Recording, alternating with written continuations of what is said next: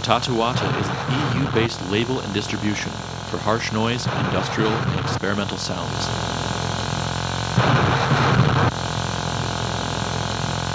The online distro is located at satatuata.net, providing regular updates of new releases and offering worldwide shipping. That's Satatuata, SATATUHATTA.net.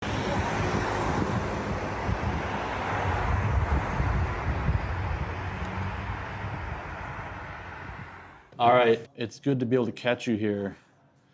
Body Carve, you have a new album that just came out on Chondritic Sound a number of days ago just now. And I want to catch up with you because you're an artist that I've always enjoyed, followed, but your catalog is few and far between, which is an interesting, decision contrary to what a lot of people choose to do. Yeah. Tell me about this album. What happened between your last release and now? When Gray hit me up and kind of wanted to do an album, I kind of felt like I had to work on something a little bit more fleshed out and something that wasn't just, 2 tracks of a similar theme. I kind of felt like I wanted to work on something that was broader and maybe even experiment past some of my comfort areas.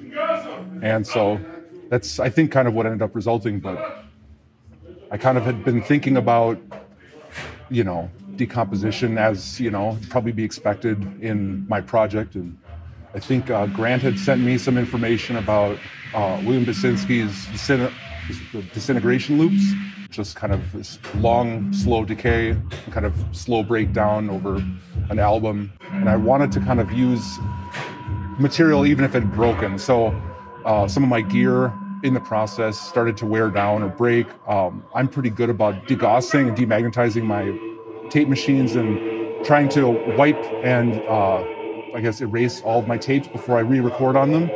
And this time I decided not to. So I also used a source tape that had some disintegration sounds or some kind of crumbling textures that I basically used all the way throughout and recorded over. And so with kind of desoldering some of the erase heads, I kind of just was getting more and more kind of dirty sound and kind of more like it wasn't erasing completely. And so I think it kind of captured a bit of that, this kind of breaking down of the sound, especially by the end, by the final track. I had a tape machine and 2 microphones that were broken. And so they just kind of kept sputtering out. I had to add a new piece of gear I hadn't been using as much because I couldn't get the sound to go through on the tape anymore because it just was a bit too muddy.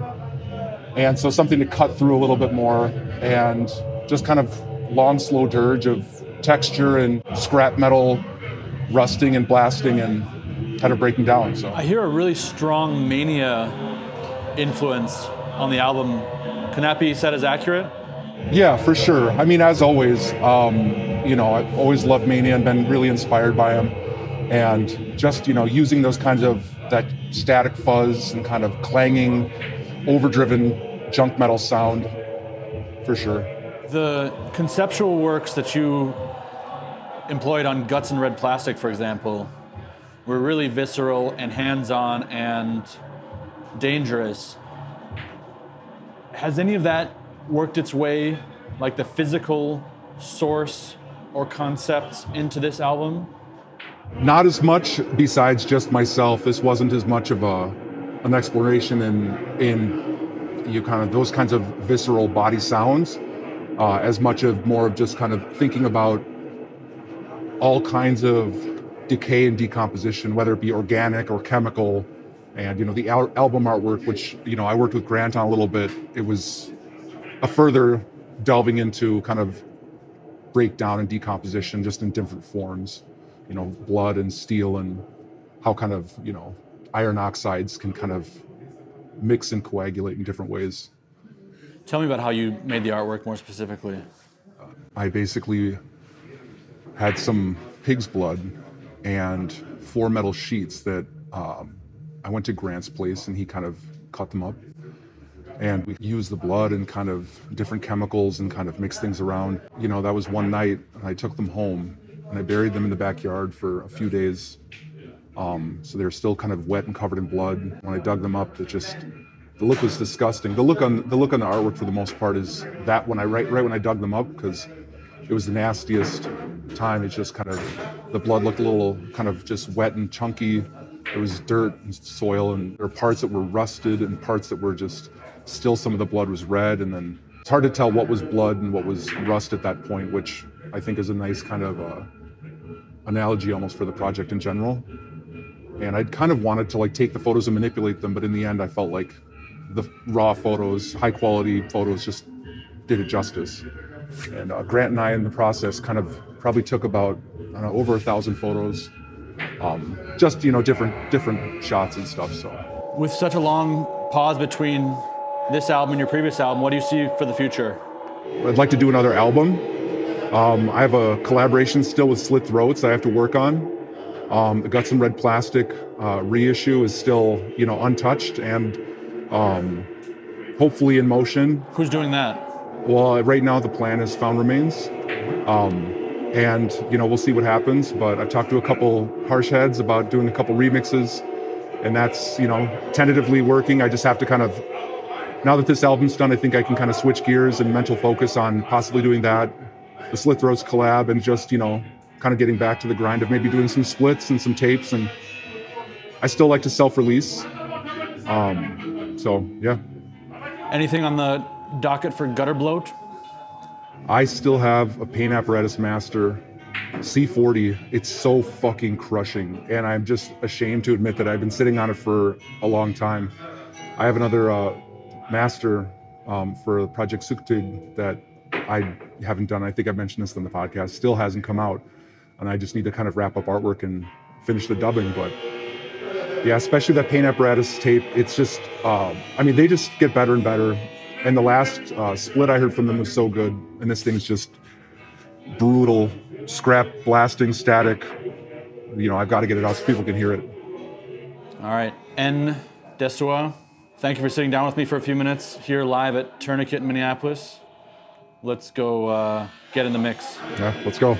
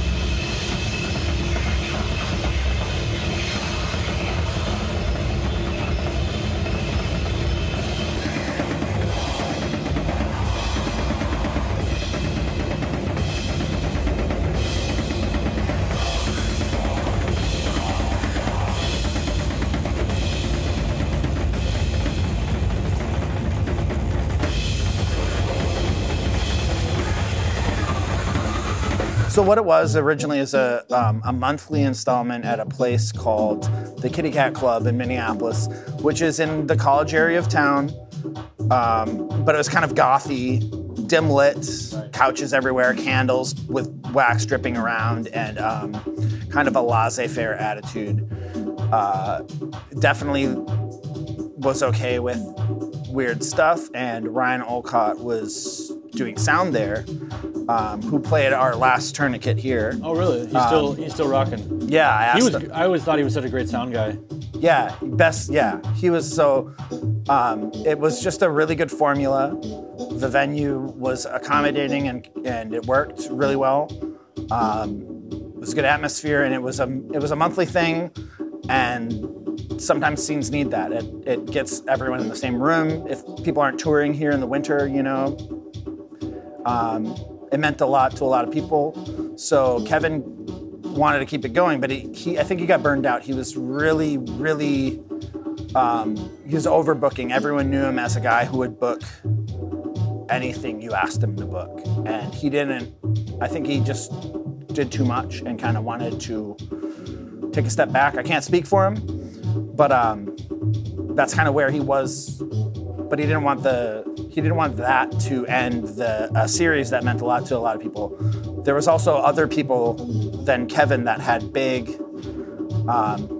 parts in it. There'd be like 5 experimental acts originally, and then there was a DJ side of it. So there was a DJ that was curated. Yeah, that's right. Nina would be rocking the DJ, or maybe Bill. It was like DJ nights, 5 bands. Kevin came from and remains part of more of a freaky jazz experimental side of the scene, and is very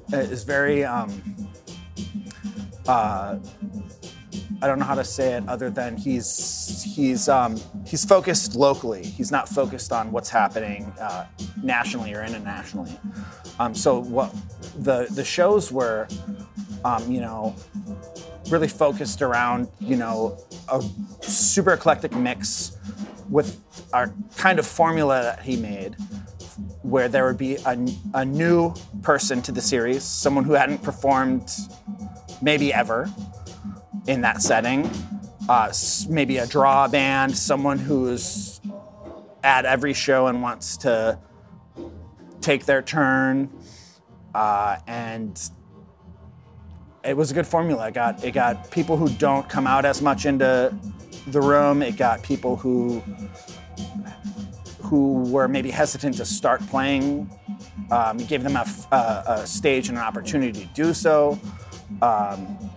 It's a really good formula, and when he passed it off in my direction, that's the maintained idea. So the attempt is to have a person who hasn't performed in the series play at every month, along with whatever.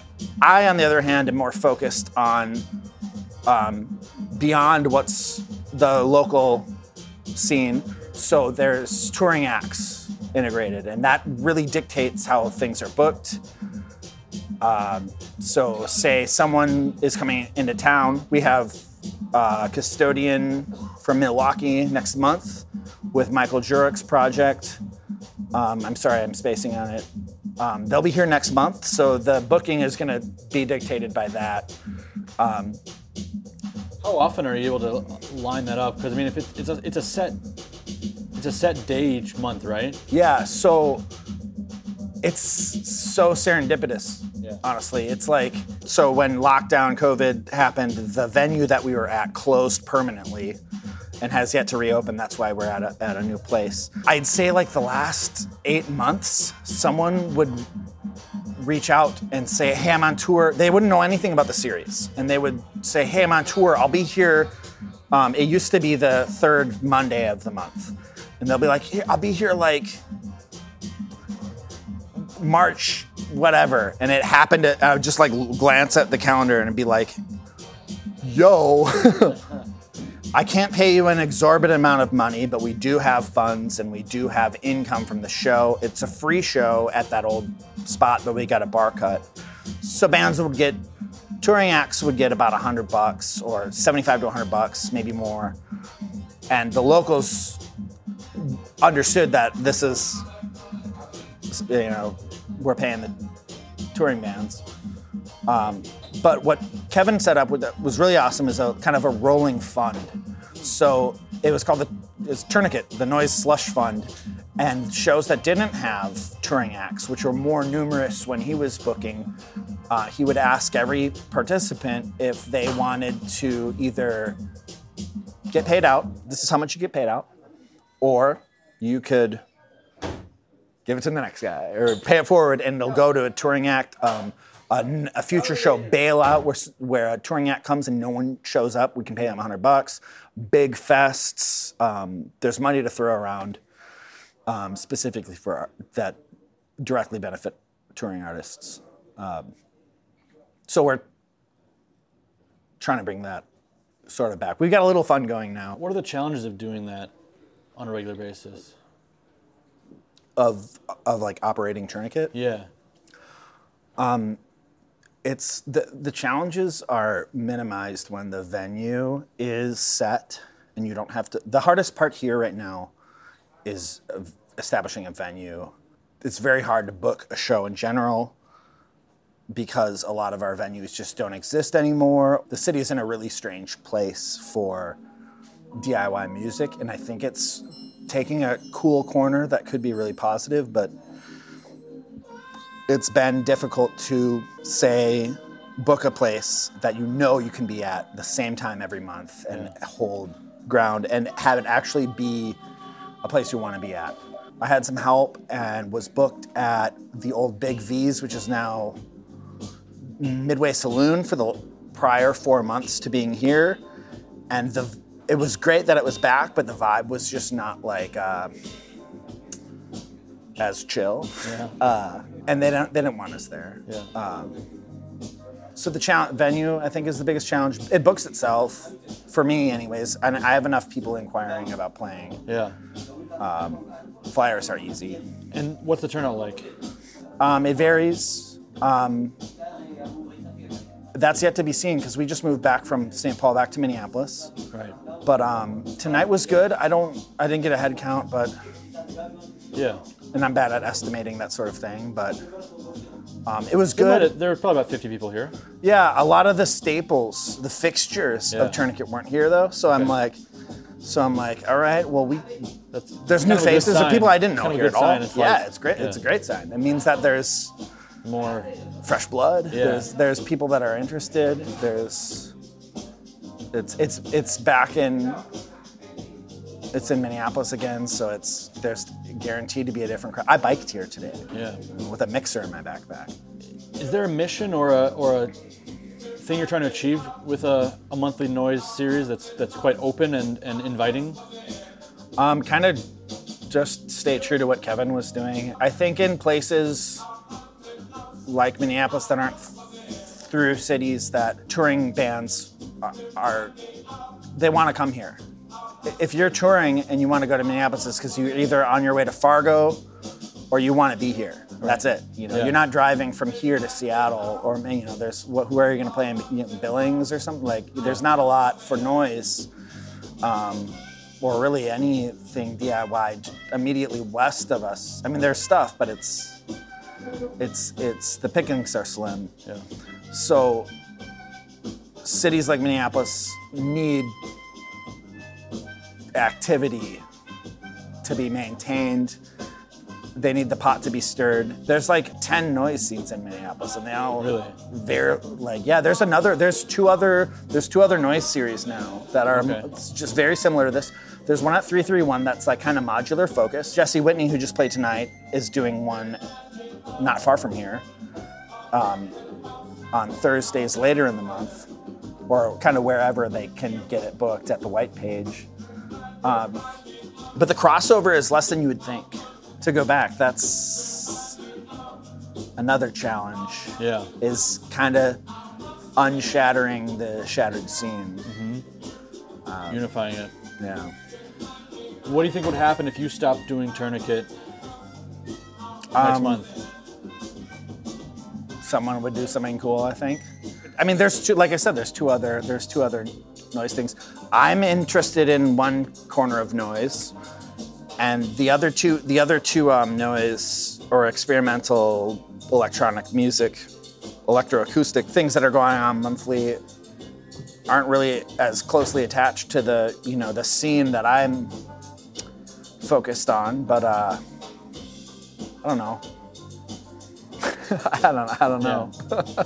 I hope someone would keep booking, Yeah.